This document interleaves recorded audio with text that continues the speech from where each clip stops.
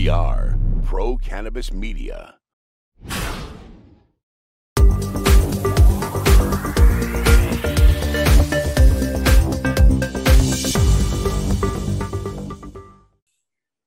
Hi, everyone. Welcome to a special edition of In the Weeds with Jimmy Young. And today we have a very targeted conversation. People may look at me and say, what's that old guy doing hosting a podcast about cannabis? Well, as you might expect, I too have had some experience with this plant. I am a medical card carrying member of the community here in Massachusetts, and I am very happy to be joined by the Director of Retirement at Asset Strategy in Natick, Massachusetts, and his name is John Gentry. And John Gentry, thank you so much for joining us today. Thanks for having me, Jimmy. So tell me, first of all, am I a target for retirement? Does it look like I would be a target for retirement? That's kind of where I want to start. Well, setting aside the fact that you'll probably never quit working. Right. Yes, everyone is a target for retirement, or at least for getting their finances to the point where they can make work optional. Absolutely. And I never want to stop being myself as a talk show host. So obviously, I'm not sure I want to ever retire. But that being said, I certainly understand the importance of saving for later in your life. Accurate? Good way to look at retirement? Absolutely. And, we've got a lot of clients, a lot of very type A clients who don't ever intend to stop working, but they do look forward to that freedom of making a paycheck unnecessary, and to be able to choose what they want to do later in life, whether that generates an income for them or not. Right. Now, you are a certified financial planner, an accredited investment fiduciary, and it says ERISA geek in your bio. So please explain to me what ERISA stands for. ERISA is the Employee Retirement Income Security Act of 1974, which is essentially the body of laws that created the American retirement system that we know today. And I remember 1974. In fact, a lot of people still think I listen to the same music from 1974 that I still listen to today. Can you relate to that? I absolutely can relate to that. I'm a classic rock guy too. I mean, the Allman Brothers were my favorite band back then. They still are, okay? And I still love listening to them. So I certainly have some other artists we can sprinkle in there. But the whole point of this conversation is to talk a little bit about what this might have to do with the cannabis industry. As you know, we are, or at least we like to think of ourselves as the voice of the cannabis industry. We want to give a voice to those that are in the cannabis industry. But whenever it comes to finances and cannabis, that Schedule I drug thing still gets in the way of a lot of different things, whether you want to just do similar banking with checking or savings. And I'm going to guess it has to affect retirement strategies as well. What has been the challenges for you as you try to create retirement accounts in and for the cannabis industry? So you tied those things together really well. So ERISA, which is the governing body of laws, is all federal. Mm-hmm. And as long as cannabis is still Schedule I, you're going to run into some conflicts, even in states where it's legal, to be able to establish appropriate retirement planning vehicles for all the people who work in the cannabis industry. And it seems like that first question, it's interesting about the legality thing and the Schedule I status federally. It's always the first thing that people think of because of the 80 years of misinformation and stigma that has been built up about this plant. And people still need to understand that in some states, and in fact, many more, now that those ballot questions went 5 for 5 in the election ballot exercise that we certainly do every 4 years anyway for democracy's purposes. There's a bigger market emerging now. More states are going to be legalizing adult use cannabis. And there's even a chance, as we are doing this in recording, that a new president might be taking the helm, if you will, in January of 2021. But, because of the reporting, we're still kind of waiting for what might happen. So obviously, as much as I don't like to date these interviews, I think it's important to say that, because there is definitely going to be a difference in leadership if there is a change at the helm of the government. You and I have talked a little bit about this, and there's still that unknown factor, right? Isn't that what's going on? Absolutely. And, we're hopeful that for all the people who work in the industry, that, removing it from Schedule 1 and opening up all that opportunity, because there still are real and valid concerns, even though we have found legal and compliant ways to solve for this for those people who work in the cannabis industry. And again, I'll go back, I'll reference ERISA at the risk of boring everyone just one more time. Think about the companies in the industry who have both lines of business that touch product and lines of business that don't touch product or are not cannabis related at all. Right. They sponsor a retirement program for their non-cannabis employees because they're not running afoul of Schedule 1 or any of the other regulations regarding cannabis. But once they cover those employees in their non-cannabis businesses, they are in violation of federal law if they don't cover the employees who work in the cannabis businesses. Right. And so those are called MRBs, right? Marijuana related businesses, like Pro Cannabis Media.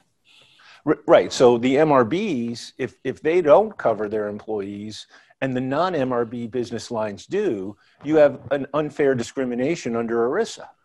Gotcha. Oh, that's interesting. So there's a catch-22 going on. So it's really important for all of the MRBs to have access to an appropriate set of products and services that will allow for them to recruit, retain, and attract the talent they need. And it's a competitive issue. I mean, in order to compete against non-MRB industries, right, all the MRBs need to be able to sponsor a 401k or a cash balance or a pension or whatever it is that's appropriate for that business. Right. And it goes back to that, back to the 70s, if you will, and somebody passes you a joint and you have to decide at that moment in that social situation, do I break the law at this point or don't break the law? Now that the laws are changing, now you're trying to legitimize and give respect to the cannabis business, which, by the way, is projected to grow into multi-billions in the next 5 years, no matter what. You guys are trying to figure out a way that is legal to create these retirement plans, correct? Well, we have. So we have the solutions, they're legal, they're in place. There are already quite a number of MRBs who have plans that are up and running and have been for quite some time. So there are solutions. Now, there are also very well-known large national providers in the industry who simply aren't comfortable being first movers. So they are resisting, and so there isn't the breadth of choice or the level of competition that I think we will have once the plant is taken off Schedule 1. And as we discussed, we figured this out, that it's really just an administrative thing with the Department of Justice, that the executive branch of the government, that would be the president, no matter who the president is, all they really have to do is pick up the phone, call the DOJ and say, let's deschedule that cannabis thing so we can move the industry forward. And it doesn't have to go before Congress. Yet there are 3 bills that have gone through the House and waiting to go to the Senate. And as we know, right now, Washington, D.C. continues to be kind of completely separated. And there isn't a lot of governing going on between those 2 houses of Congress as we await election results and the settlement and who dictates what on each side of the fence, as it were.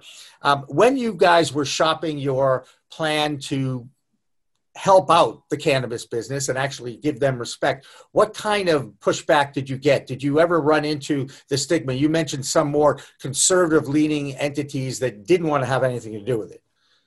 Oh, so there's an interesting dynamic. We not only did we run into vendors who simply wouldn't consider it, didn't want to have the conversation, weren't even comfortable discussing it, and no way, John, not a chance.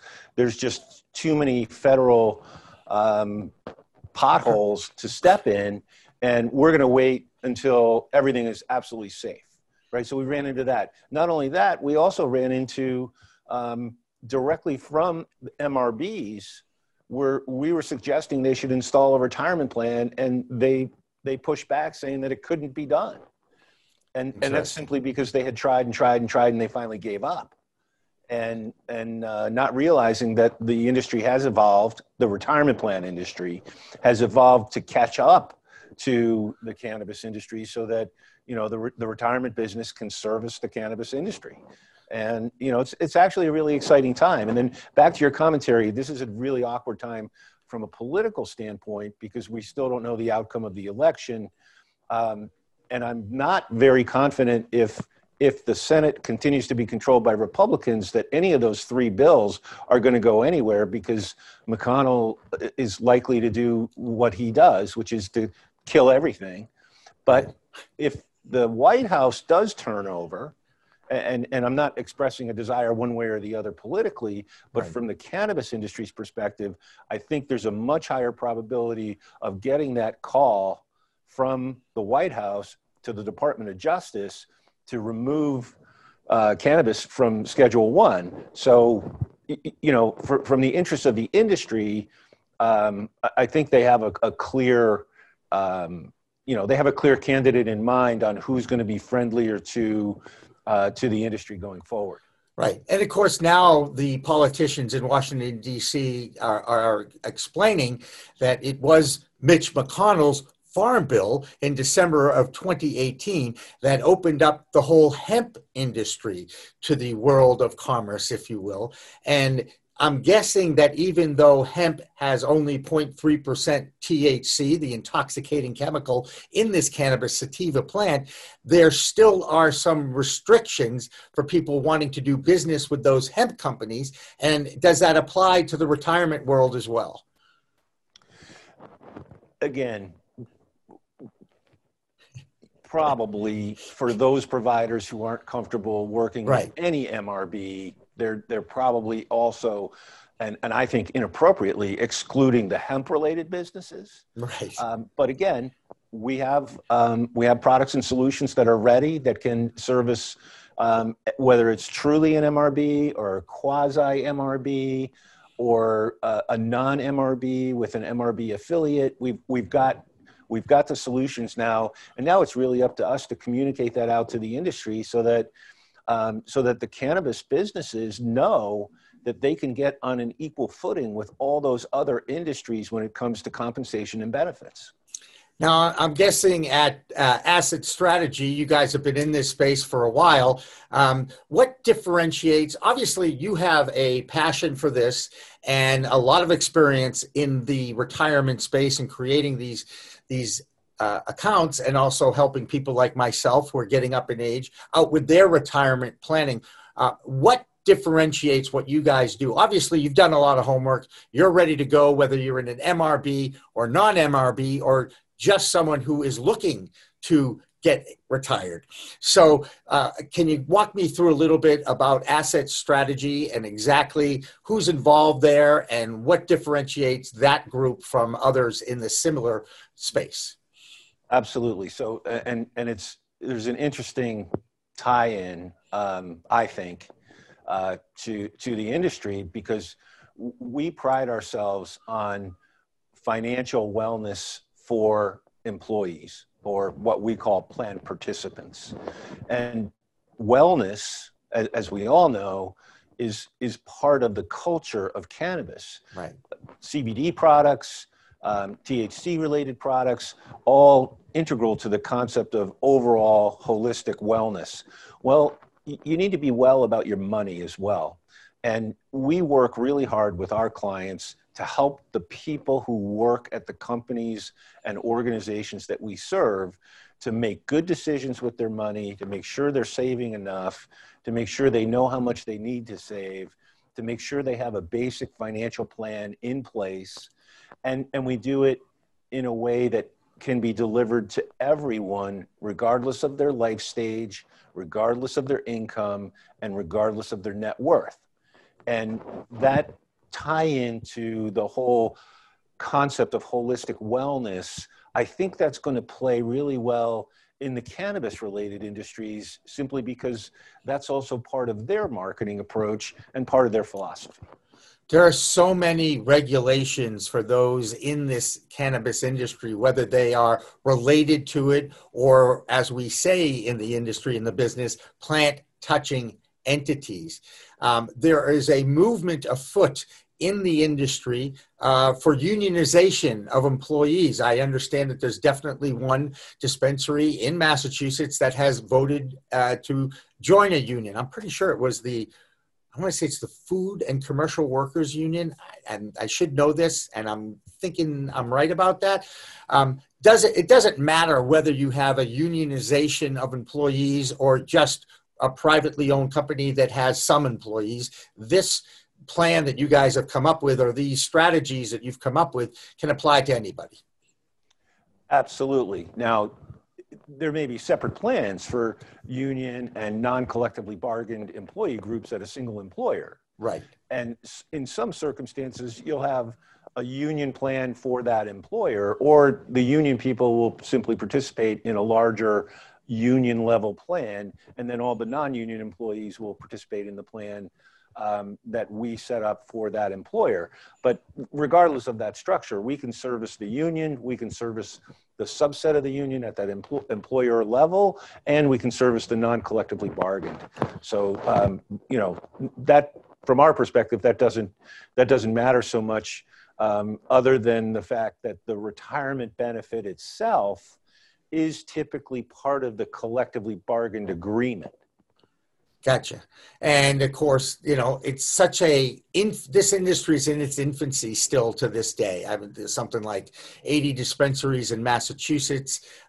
As I mentioned, 5 new states are now coming on board as a legal entity. And it took Massachusetts 2 years just to open up their first dispensary after the voters spoke. Everybody recognizes, I believe, in the medicinal value of this plant. You brought up wellness and the wellness industry and how this plant can actually improve people's health and the aging process, if you will. As you get older, whether you were an athlete or not, you probably have some inflammation in the various joints that make up the human body. And it's always challenging sometimes to get through a regular day, or if you're still active, you may play a sport or work out or take walks, and then your knees ache a little bit, and you rub a little CBD lotion on it, and oh my goodness gracious, the aches go away. It's an amazing concept. Are you seeing more and more acceptance out there in the public? Just the concept of a non-opioid pain reliever is such a boon to public health, and the stigma has been diminishing so rapidly.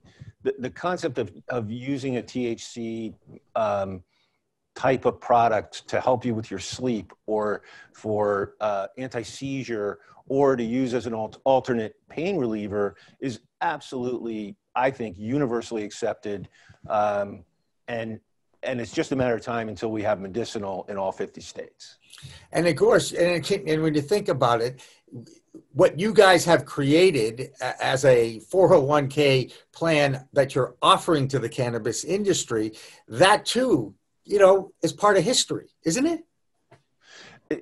It absolutely is. And I hope it's a significant part, because so one of the really interesting concepts, and again, I'm going to bore you with ERISA, is the retirement program is one of the only ways for people who work in an MRB to take cash flow from the business and separate it legally, protect it from creditors, and have that segregation occur without a taxable event to the employee. And it's a crazy world out there, but that benefit alone is reason enough for most cannabis-related businesses to want to explore how to set up their plan, what kind of plan should they have, and to help their employees set some money aside for the future where it's protected both from tax and from creditors. Yeah, and we all know that right now, I believe it's 280E, which is something that the industry is going after. It's the IRS's code that for reimbursed business expenses that you can write off as a business or even employee, actually, if you itemize. And there is some movement afoot to get rid of that, as well as some other entities, as you know, that are still strangling the industry, or at least handicapping it. And again, I see it as an injustice in many ways. It's one of the reasons why I started this company, is because I wanted to give a voice to the industry so they could explain to people, we're getting discriminated against. Are you finding, again, that the public or the industry starting to understand that, all they want are equal rights to be treated like any other business, and your company has done that? You must be somewhat proud of that. Well, we are. 280E is a sore spot because I don't believe that it's widely known outside of the cannabis industry just what a raw deal that is. And when I've explained it to folks who don't know about it, they're, regardless of how they feel about cannabis, they're horrified at that, what essentially amounts to double taxation. Right. And so right now we're working in a product set that complies with 280E. So we know how to get it done. What we're hopeful for and what we're looking forward to is the descheduling and the elimination of 280E completely. So again, the industry isn't unfairly discriminated against and can compete for human capital fairly against all the other industries in our economy. And John, I know you and I call us age-appropriate people more than anything else. I just can't believe it's 2020. We're talking about cannabis as openly as this. We have moved so far that Green Rush, the lobbyists in Washington, D.C., more importantly, they're following the science, the research, and the will of the people, because the will of the people continues to pass these ballot questions that then throws this whole responsibility of regulation and taxation onto that state. So democracy works to a point to get it to the starting line. Then they hand over that responsibility to the people that they've put in their various state legislators to create this whole new world. And Massachusetts, I'm going to use it as an example because it's right here. It's where we live here at Pro Cannabis Media. It took them 2 years, the Cannabis Control Commission, just to write the laws and the regulations. And of course, they're still doing it with the delivery licenses, trying to help out those who have been most impacted on the war on drugs, the social equity applicants, the economic empowerment applicants. And they're just now starting to address that. So it takes time beyond the will of the people to just say, hey, make this stuff legal. The people that make the laws and the regulations have to figure it out. So we know that these changes don't happen overnight, do they? Well, they don't. And even if we could correct all the regulatory and legislative hurdles,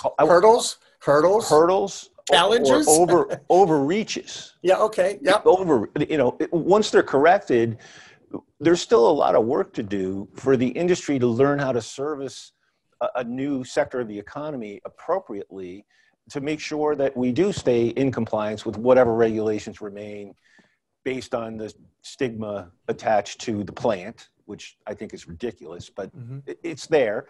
So sure, there'll still be a lot of work for us to do to get the industry served in as efficient and competitive a manner as all other industries are served. And it just strikes me that, we've had the capability to serve the MRBs, and many of them don't even know they have an option, because they got stonewalled when they first tried to set up their plans, and they were told, no, right, we can't do that. It's interstate commerce. It falls under federal law. It's not legal federally. You've heard that whole line of reasoning over and over, I'm sure. But we're evolving. The solutions are there. They will get better, but it won't be like throwing a switch when the regulatory or legislative environment is corrected.